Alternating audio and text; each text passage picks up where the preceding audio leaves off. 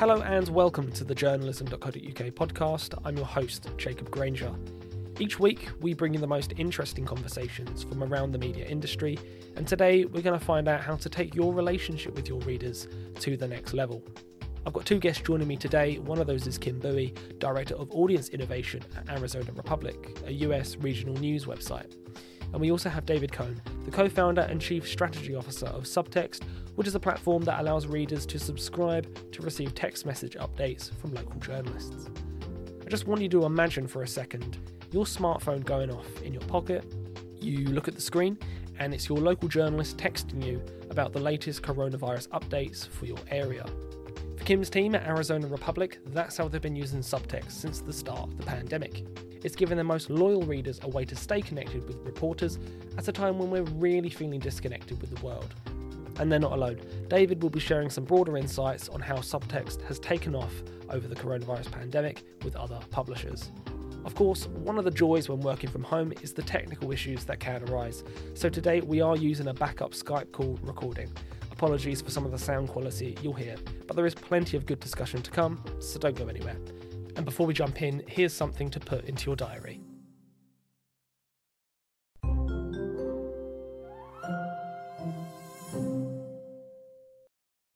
As well as great editorial content, journalism.co.uk provides media training for journalists, editors and other media professionals. On the 5th of October 2020, we are running a storytelling and engagement techniques masterclass led by David Atkinson, an established freelance journalist with bylines in The Telegraph, The Guardian and The Daily Mail. For this course and all the other great courses we run, head over to journalism.co.uk/courses.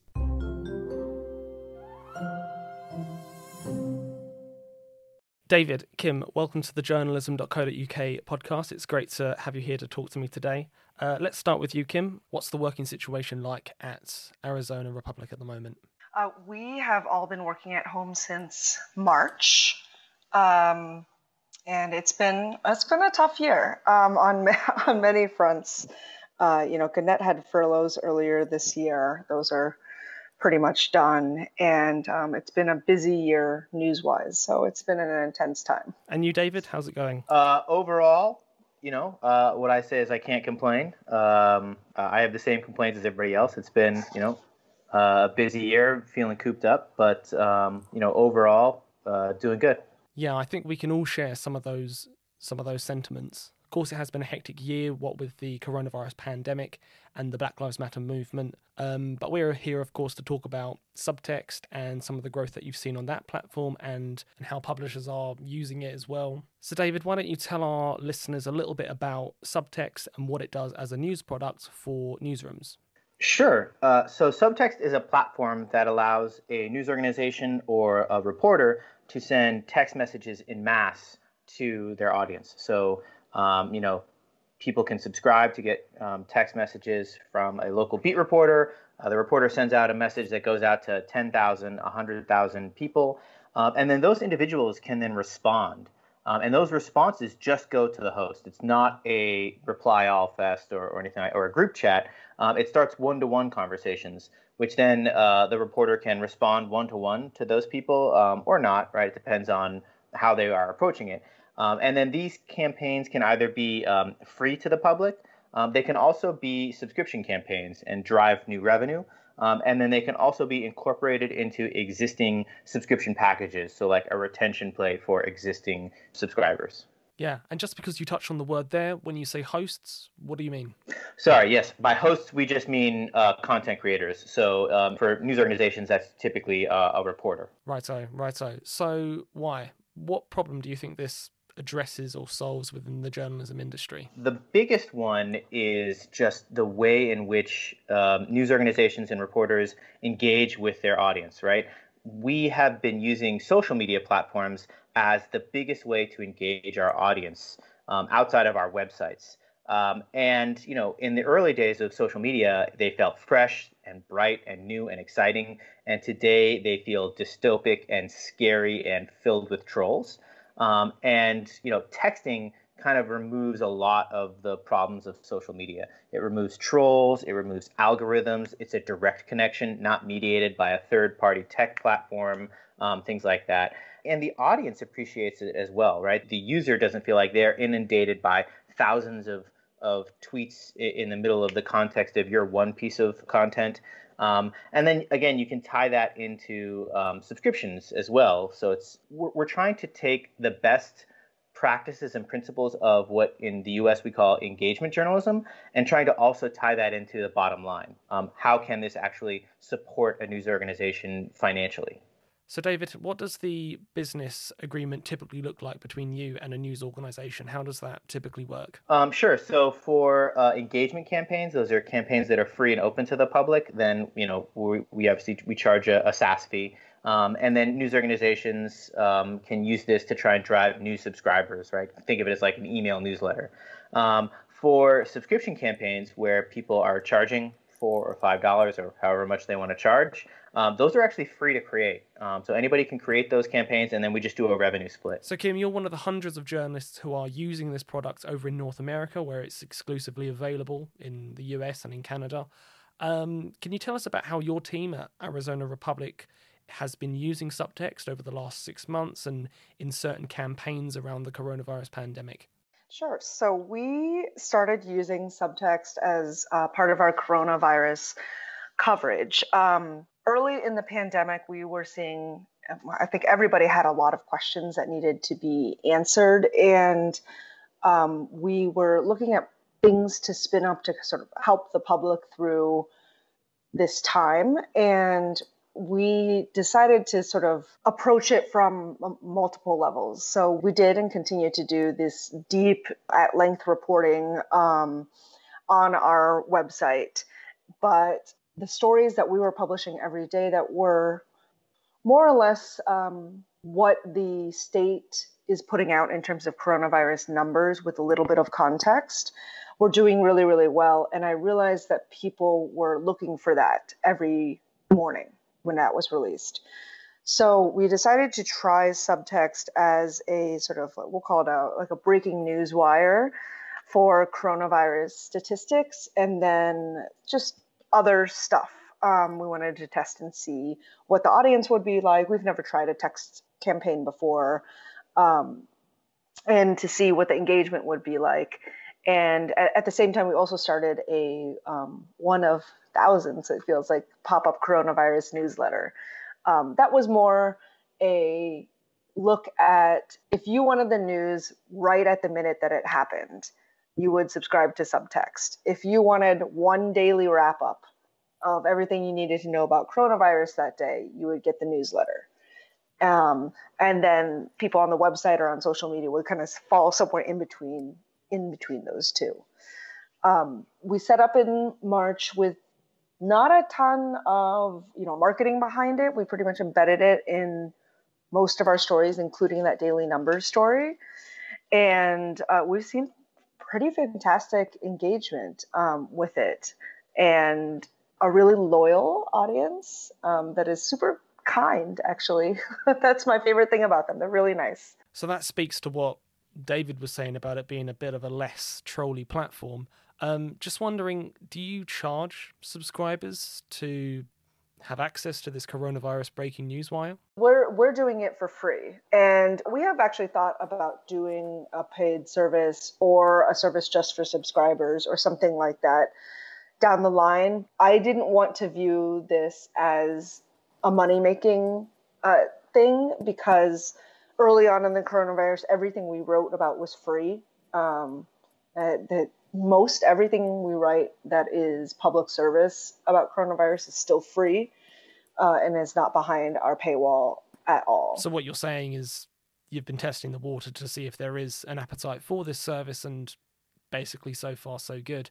Are there any good examples or anecdotes of stories where Subtext has been particularly useful and a valued asset? When we announced our furloughs, I went on and I took a picture of myself at home with my dog and sent out a text that said, I'm not going to do this often. I know you subscribe to this for coronavirus news, but there might be not as consistent of replies because our parent company, Gannett, just announced furloughs. And, this would be a moment for me to introduce myself fully. I'm Kim. This is my dog, Gadget. And I do this every day. And I really enjoy talking to you and getting to know all of you. And if you would like to subscribe here. I'm not going to say we got like thousands of subscribers off of it, but we got a fair number of folks who were like, yes. And since then, we've gotten a fair number of folks that said, if you ever leave the Republic, if you ever stop doing this, I will stop subscribing. This is the best thing you guys have ever done. Nice. So how many reporters on your team, including yourself, use Subtext? As the audience innovation director, like I don't do a lot of production. So this is sort of my passion project. And we have a social editor and a couple social reporters who will help if I'm out or busy that day. I act as we'll call it an audience liaison. So I manage all the day-to-day texts. And then if I need something from reporters, they know that we're doing this, and we've talked about it at length. And so they will just reply if I have a question. So as an example, we have a reporter that covers just the utilities. And somewhere in the pandemic, the utilities all said, oh, we're not going to cut off your power or water if you fail to pay, because everyone's going through tough economic times. And I had texted that to folks. And then this woman said, they're turning my water off. And I texted her back and I said, that shouldn't be happening. Here's the story. Are they saying anything? She's like, I have 3 kids. I'm out of work right now. And I said, okay, let me know if they actually do turn your water off. The next day she texted, she said, they're turning my water off right now. It was like 8 p.m. at night. I could tell she was freaking out, like super upset. And I messaged our utilities reporter and I said, can you help this woman? He does that normally. And, we think of ourselves very much in service journalism. And I got her phone number. He called her. They figured out it wasn't even the water company. It was her neighbor who was putting in a garden, and they had accidentally turned off her water, but they wouldn't have known it was her neighbor had he not done some investigating. Kim, what's it like being able to reach readers directly to their smartphones and they be able to reach you on your smartphone? I actually quite like it, in the sense that it is not as anonymous feeling as email, nor is it as trolly as social media. So it really does. Occasionally I'll get somebody who forgot they signed up and they're like, who are you? Why are you texting me? Because it is very personal space, it is a very personal space, your cell phone. And I really enjoy it. It's like one of the first things I make sure is taken care of if I take some time off, because if I'm gone for more than a day, they'll notice. And I was out for quite a bit earlier this summer, and our social editor filled in, and a few of the audience members chided her. They're like, Kim is funnier than you. Can you send some more? Can you send some more GIFs? Because I'll occasionally send like a silly GIF just to kind of lighten the mood. And she said, okay, I'll try. I'll try to be funnier. I'm sorry. But I love that. I thoroughly enjoy that I can have a sort of levity that if you do that by email or any other sort of reporting, it's looked as like, oh, you're not taking this seriously. But if you do it via text, like everybody's a little sarcastic and silly on text. One thing, just to be clear, Jacob, is it actually doesn't. Kim manages it not from her phone, so her phone is not like buzzing constantly as people respond. For Kim, the interface is much more like an email interface. She goes in on the back end. It looks kind of like on her desktop computer, and for her, it's much more managing an email. For the users, of course, it all appears on the front end as a text message. So I guess it looks a lot like the web version of like WhatsApp, for example. Yeah. Yeah. And I suppose if you're managing it on a desktop, there's no danger of you drunk texting your readers. No, but I will occasionally send them a TGIF or something on the weekends when I'm out and about, and they thoroughly enjoy it. So David, let's talk about numbers for a second. Across the board, over the last 6 months, what's the data kind of saying and indicating around COVID campaigns from what you've seen at Subtext? Subtext has grown a lot. Again, I think over the last 6 months, from like when COVID kind of really started, we have had, I want to say like 17 or 18 different campaigns related to just COVID. And they are all across the US and Canada. And we're actually still launching more and more. I want to say just COVID alone, maybe 350,000 different people have subscribed to different campaigns across, again, the country and US. COVID specifically, again, we're looking at an engagement rate of around 20%, and that can, vary, right? Some campaigns take very much just a broadcasting the news kind of perspective, and they have a low engagement rate. We have other campaigns that have made it part of their mission to respond to every single query that comes in, and they've had engagement rates and response rates of like 50%. So like they'll send out a text and they'll get, almost every other person will ask a question and they'll try and respond to all of those. And what's the distinction between engagement rate and response rate? So an engagement rate is the percentage of people that respond to you. So if I send a broadcast out to 100 people and 20% respond, that is an engagement rate. We call that engagement rate. The host response rate is your responding to that. So if I get 20 people that respond to me and I respond to 10 of those, then I have a 50% host response rate. And we have a dashboard that kind of shows you your analytics and tracks all of that for you. It ranges. It all depends on what you're trying to accomplish. Some take a very, heavy service journalism approach and others don't. And that's totally fine. It all depends on your goals and what you think success looks like. That COVID has been a period of growth for us is personally bittersweet, right? Like if there was a vaccine tomorrow and all these campaigns got shut down, we would obviously be totally happy about it. But for the time being, it has felt like this has been a great use case of Subtext because COVID from March and on is one of those topics where people, they don't want to feel like they're missing what's happening, right? They don't want to have to do the work for it. Like Kim said, right? Like every day I want to wake up and know what's going on. I want to, know what businesses are or aren't opening up or what the rules and regulations are in my area. And that's the kind of thing that, users can try and Google that every day and search for it and like feel like they're trying to keep up to it. Or there's enough pressure on all of us already. You can let that pressure go and trust that your local reporter is going to take care of you and let you know when what the numbers are, when salons open up or whatever the various things are that are happening right now. The other interesting stat that I've seen on Subtext over the last 6 months is that publishers average about 3% churn rate. So when people do discover the platform and do sign up, they tend to stick around. Kim, is that quite consistent with what you've seen and some of the engagement rates that we've seen as well being pretty high with these COVID-19 campaigns? Yeah, it's pretty consistent. I feel like engagement rate is related to response rate. So in the periods where I don't respond as often to folks, they will respond less to me. I notice that most of our unsubscribes or people that leave fit into sort of two buckets. One is we have a lot of transitive people in Arizona, people that might spend the winters here or have some family here. So, almost every week I have somebody that texts me that says, I want to unsubscribe not because you're not great, but because I was very concerned about my family in Arizona, but now it seems like they're okay. Keep up the good work. My response to anyone that wants to unsubscribe is, there are templates that you can send, and I always send this little template. It's like, we only try to text no more than like 3 times a day.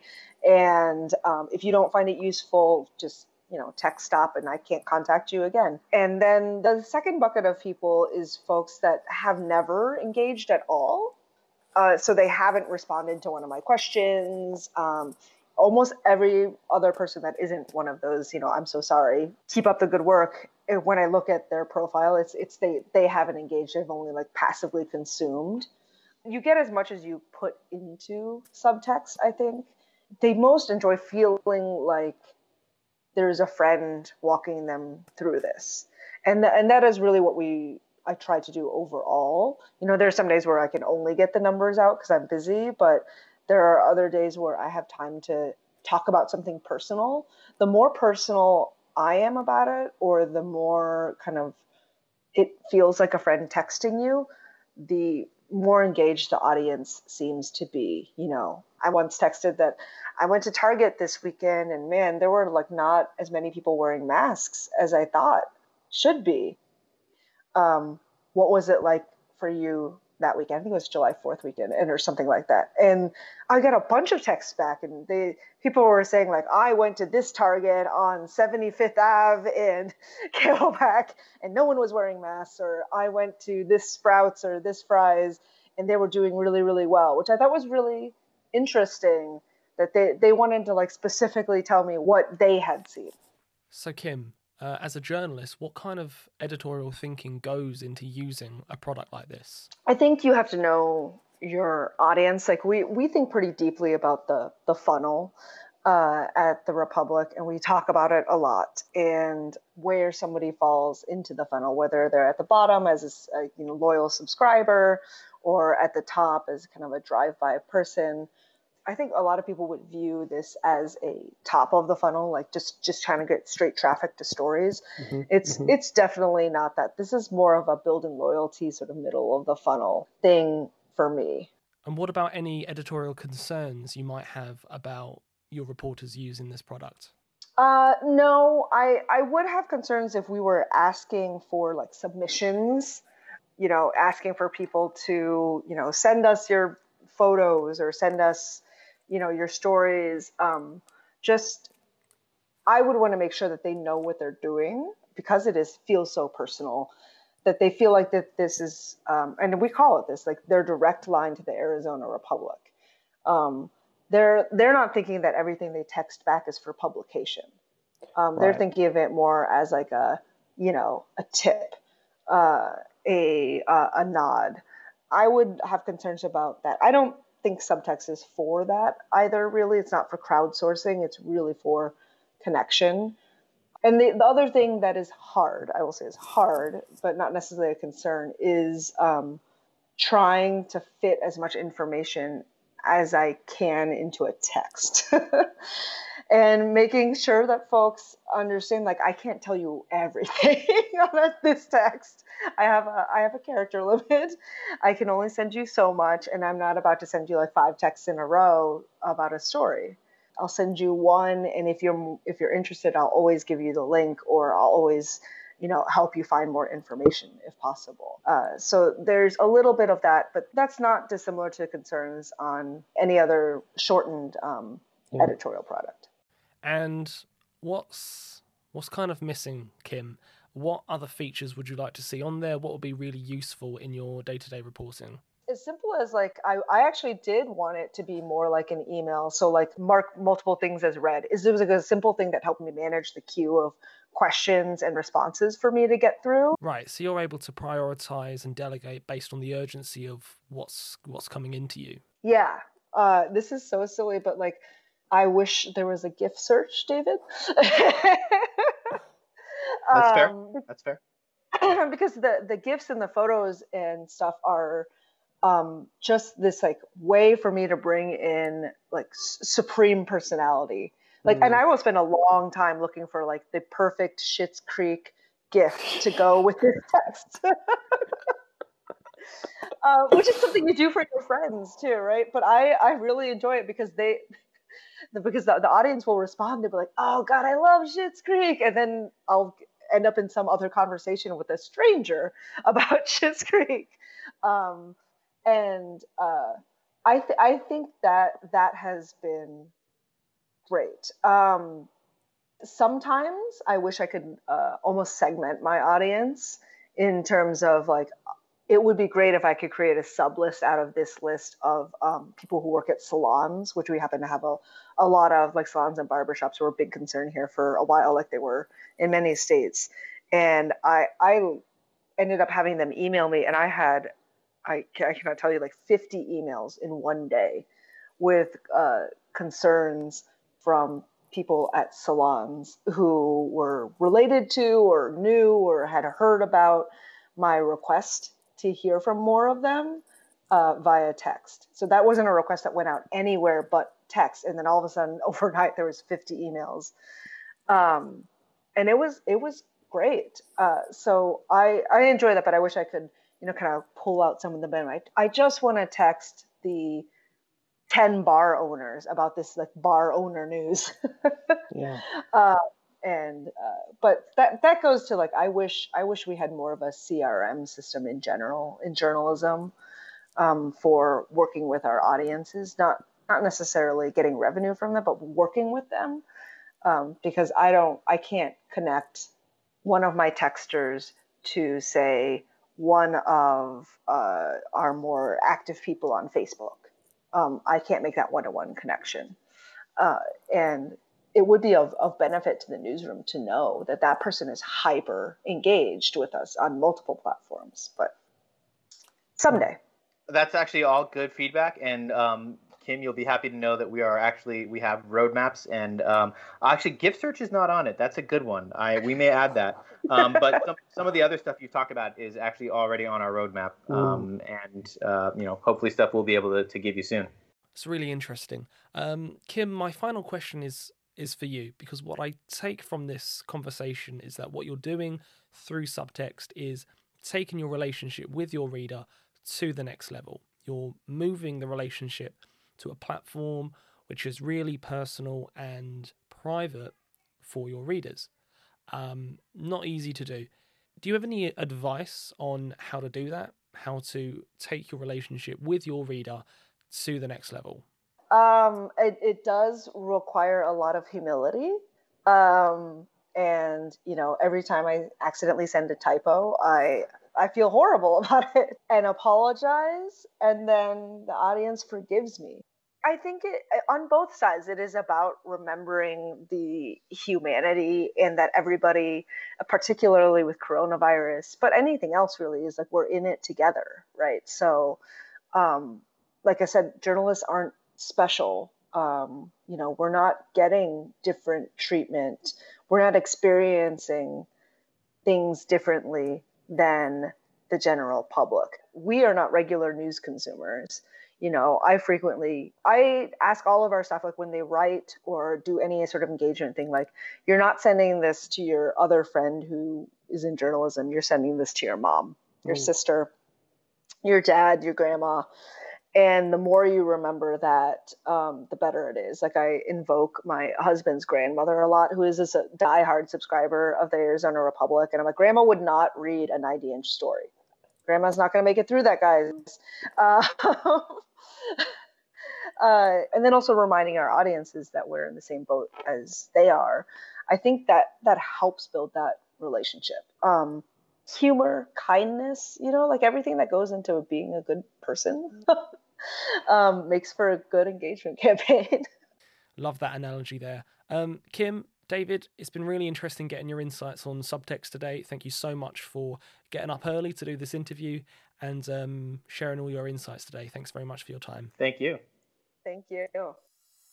An interesting insight into using private platforms, and this doesn't just go for Subtext, but other platforms like WhatsApp or Telegram, for example. My takeaway goes back to what Kim said about it being easy to view this as just another platform to drive traffic. But you have to remember that this is a very personal platform to be entering. Be human and don't take typos too seriously. Do that, and it can be an effective way to reach and engage with your most loyal readers, who tend to stick around if they're getting good value out of it. If you like what you heard, you can check out all our other podcasts on SoundCloud, Spotify, and Apple Podcasts by searching and subscribing to the journalism.co.uk podcast. And if you'd like to feature on the podcast, then I'd love to hear from you. Drop me an email on jacob@journalism.co.uk. But that's all we've got time for. I've been your host, Jacob Granger. Thanks so much for listening. Until next time.